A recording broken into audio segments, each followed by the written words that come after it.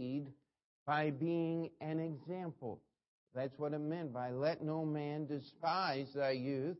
And chapter 4 ends with take heed to thyself. It says, Timothy, if you're going to get the job done that I've left you to do, you are going to have to watch your life.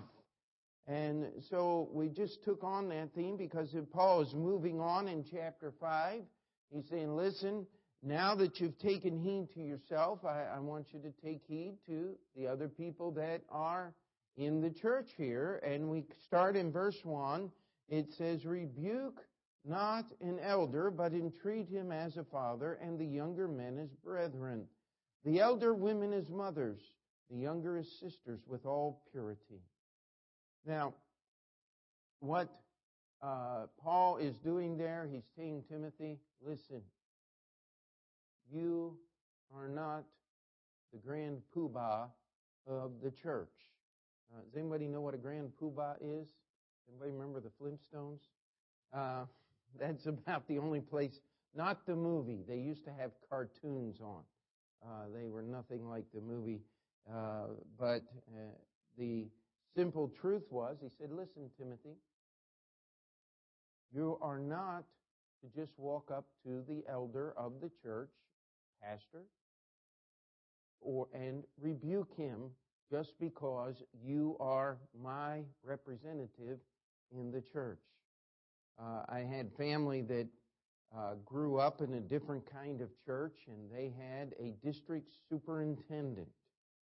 And my uncle actually was what they called a lay preacher. He had been to college for 1 year, just to give you an idea.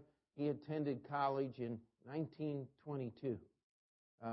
So he was a little older than most of us in this room. He's been with the Lord for several years now. But he attended 1 year. He ended up starting 7 different churches for this denomination that he was affiliated with. And he had no end of problems with the district superintendents under which he tried to serve. Now, here's the reason why. District superintendents ran everything. You didn't do what they told you to, the way you were told to do it. They literally had the authority to put pastors over churches in their district and move pastors out of churches into another one. And my poor uncle never quite fit the mold because he didn't graduate their school. He wasn't ordained in their organization, but he was a faithful member. And in fact, he accomplished more than most of the people that went all the way through Bible college and these things. But what you had often doing was, here my uncle was, studying the Bible, Christian for 35, 40 years, and this young district superintendent been saved for 10 or 15 years, just out of Bible college, trying to tell him what to do. The only problem was, he didn't know as much as the man who had been serving God all his life did. And Paul's telling Timothy here, listen, you're my representative, but you don't just walk around. The word elder here is referring to the pastors of the church. And he's saying you don't just walk up to somebody and rebuke them, even if they were doing wrong. He said you entreat them as a father. Now, one of the reasons why he was telling Timothy to do this was because Paul knew that Paul would not always be around. We touch on this at the very end when we summarize these 2 verses. He wasn't telling Timothy, now listen, anything isn't quite right, just use my name. We'll say, Paul wouldn't like this. And no. The only person that has authority in the local church is the Lord Jesus Christ. Amen. Now, Timothy did not have a complete copy of all the Scripture like you and I do today. At this point, he did have the book of 1 Timothy, amen. And he was trying to keep order in the church and make sure that things were done right. In fact, let's just look over and look at Peter's testimony here. You go into some religions, and boy, you would think that what shall we say, pomp and circumstance is alive and well, and maybe it is in that religion, but it's not in the Bible. Chapter 5 of 1 Peter, this is Peter speaking. It says, "The elders which are among you I exhort, who am also an elder and a witness of the sufferings of Christ, and also a partaker of the glory that shall be revealed. Feed the flock of God which is among you, taking the oversight thereof, not by constraint, but willingly.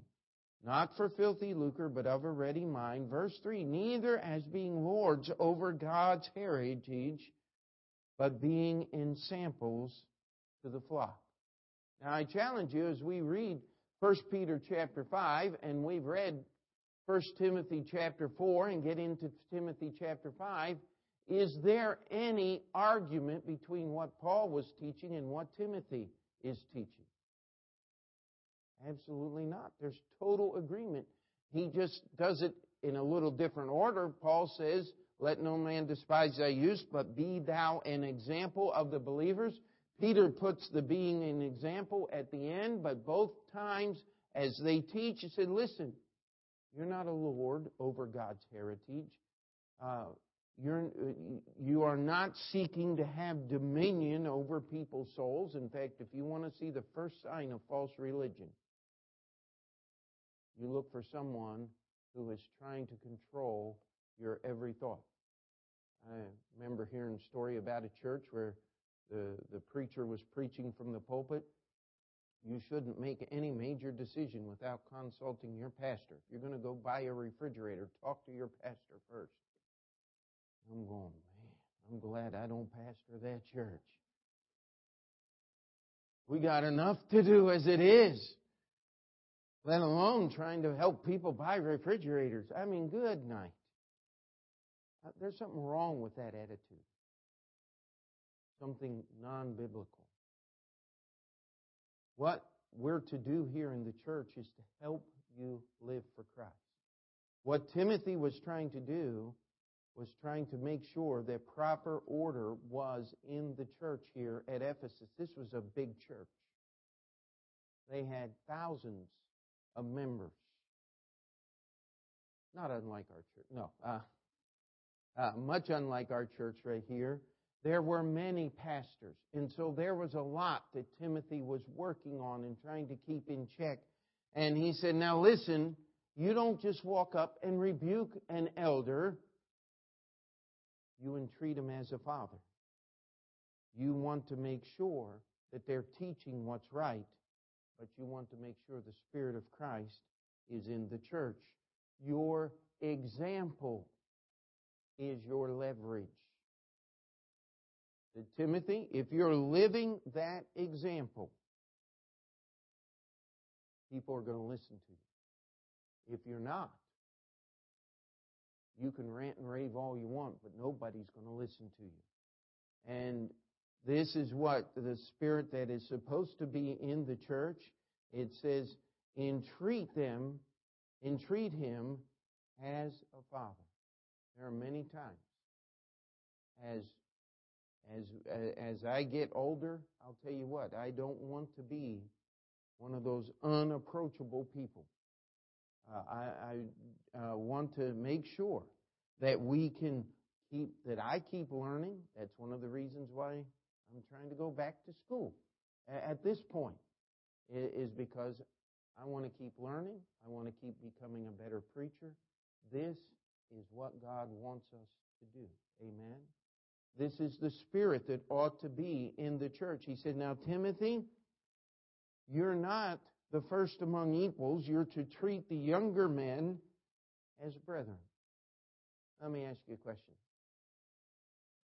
Do brothers get in squabbles? No, they most certainly do, don't they, Philip?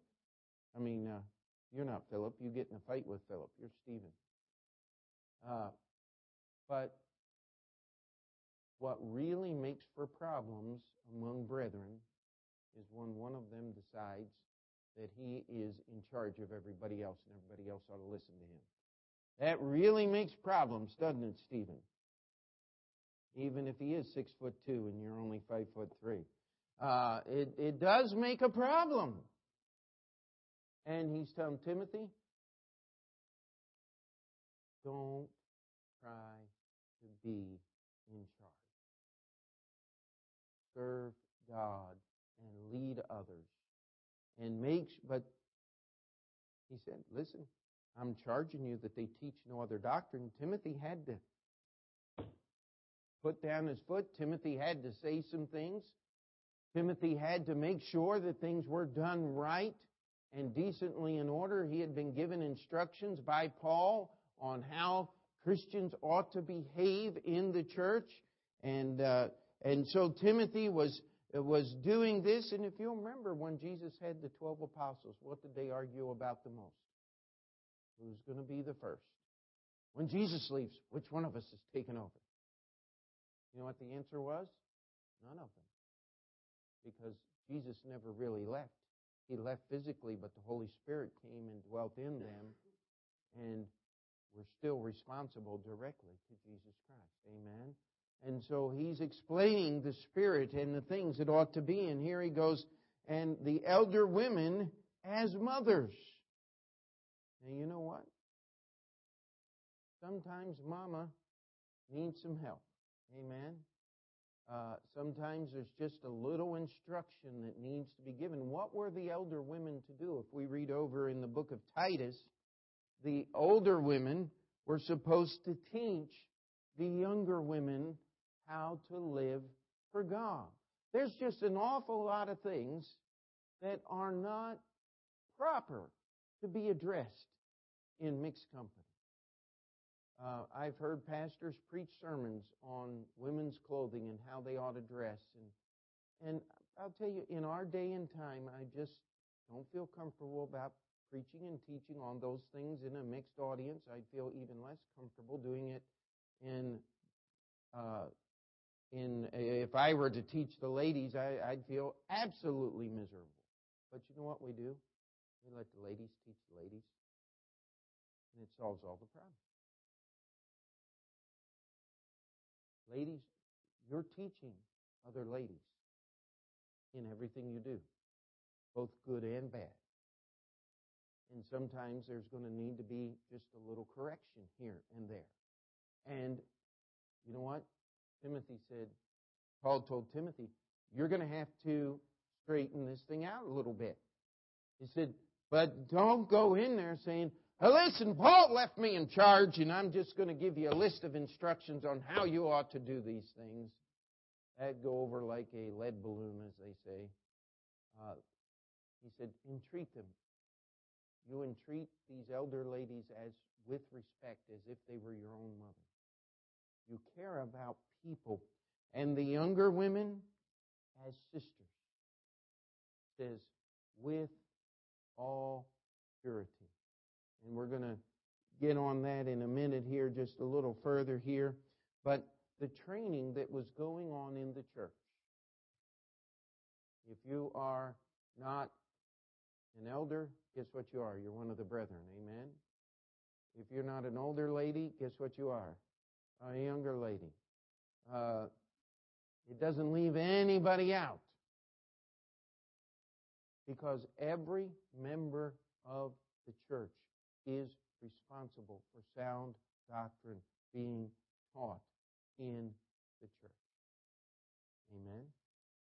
It's something that we all have to work at. If the members of the church get lax, then the church is going to move. If you want to know one of the reasons why I am so interested in Heartland Baptist Bible College and what is going on there, it's because there are a large group of churches, about, I think, just over 400 churches that actively support Heartland Baptist Bible College at this time. And those churches actually own the college. And we work in the college, and as a member of the board of directors, it's one of my responsibilities to make sure what goes on at the college matches up what goes on in this book right here. The college I attended was started in 1950. It had problems in the early 80s when I began to attend there. By the time I left that college, it was in deep trouble. Today, I couldn't recommend my dog to attend that college, and I don't even have one.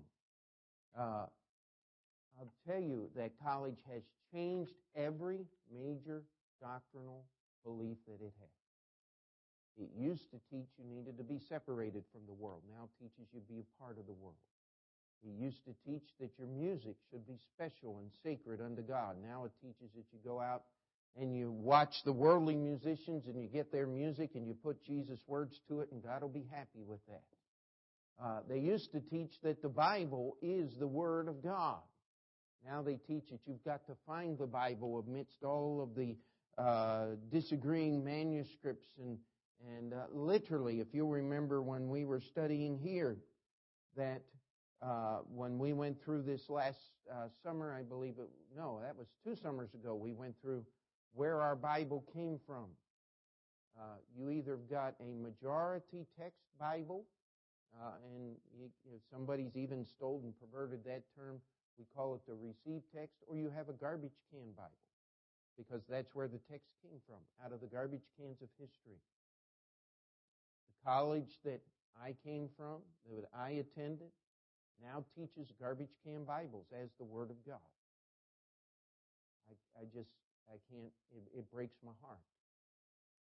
I don't want that to happen at Heartland Baptist Bible College. And that's one of the reasons why I have asked your permission to serve there and be on the board there.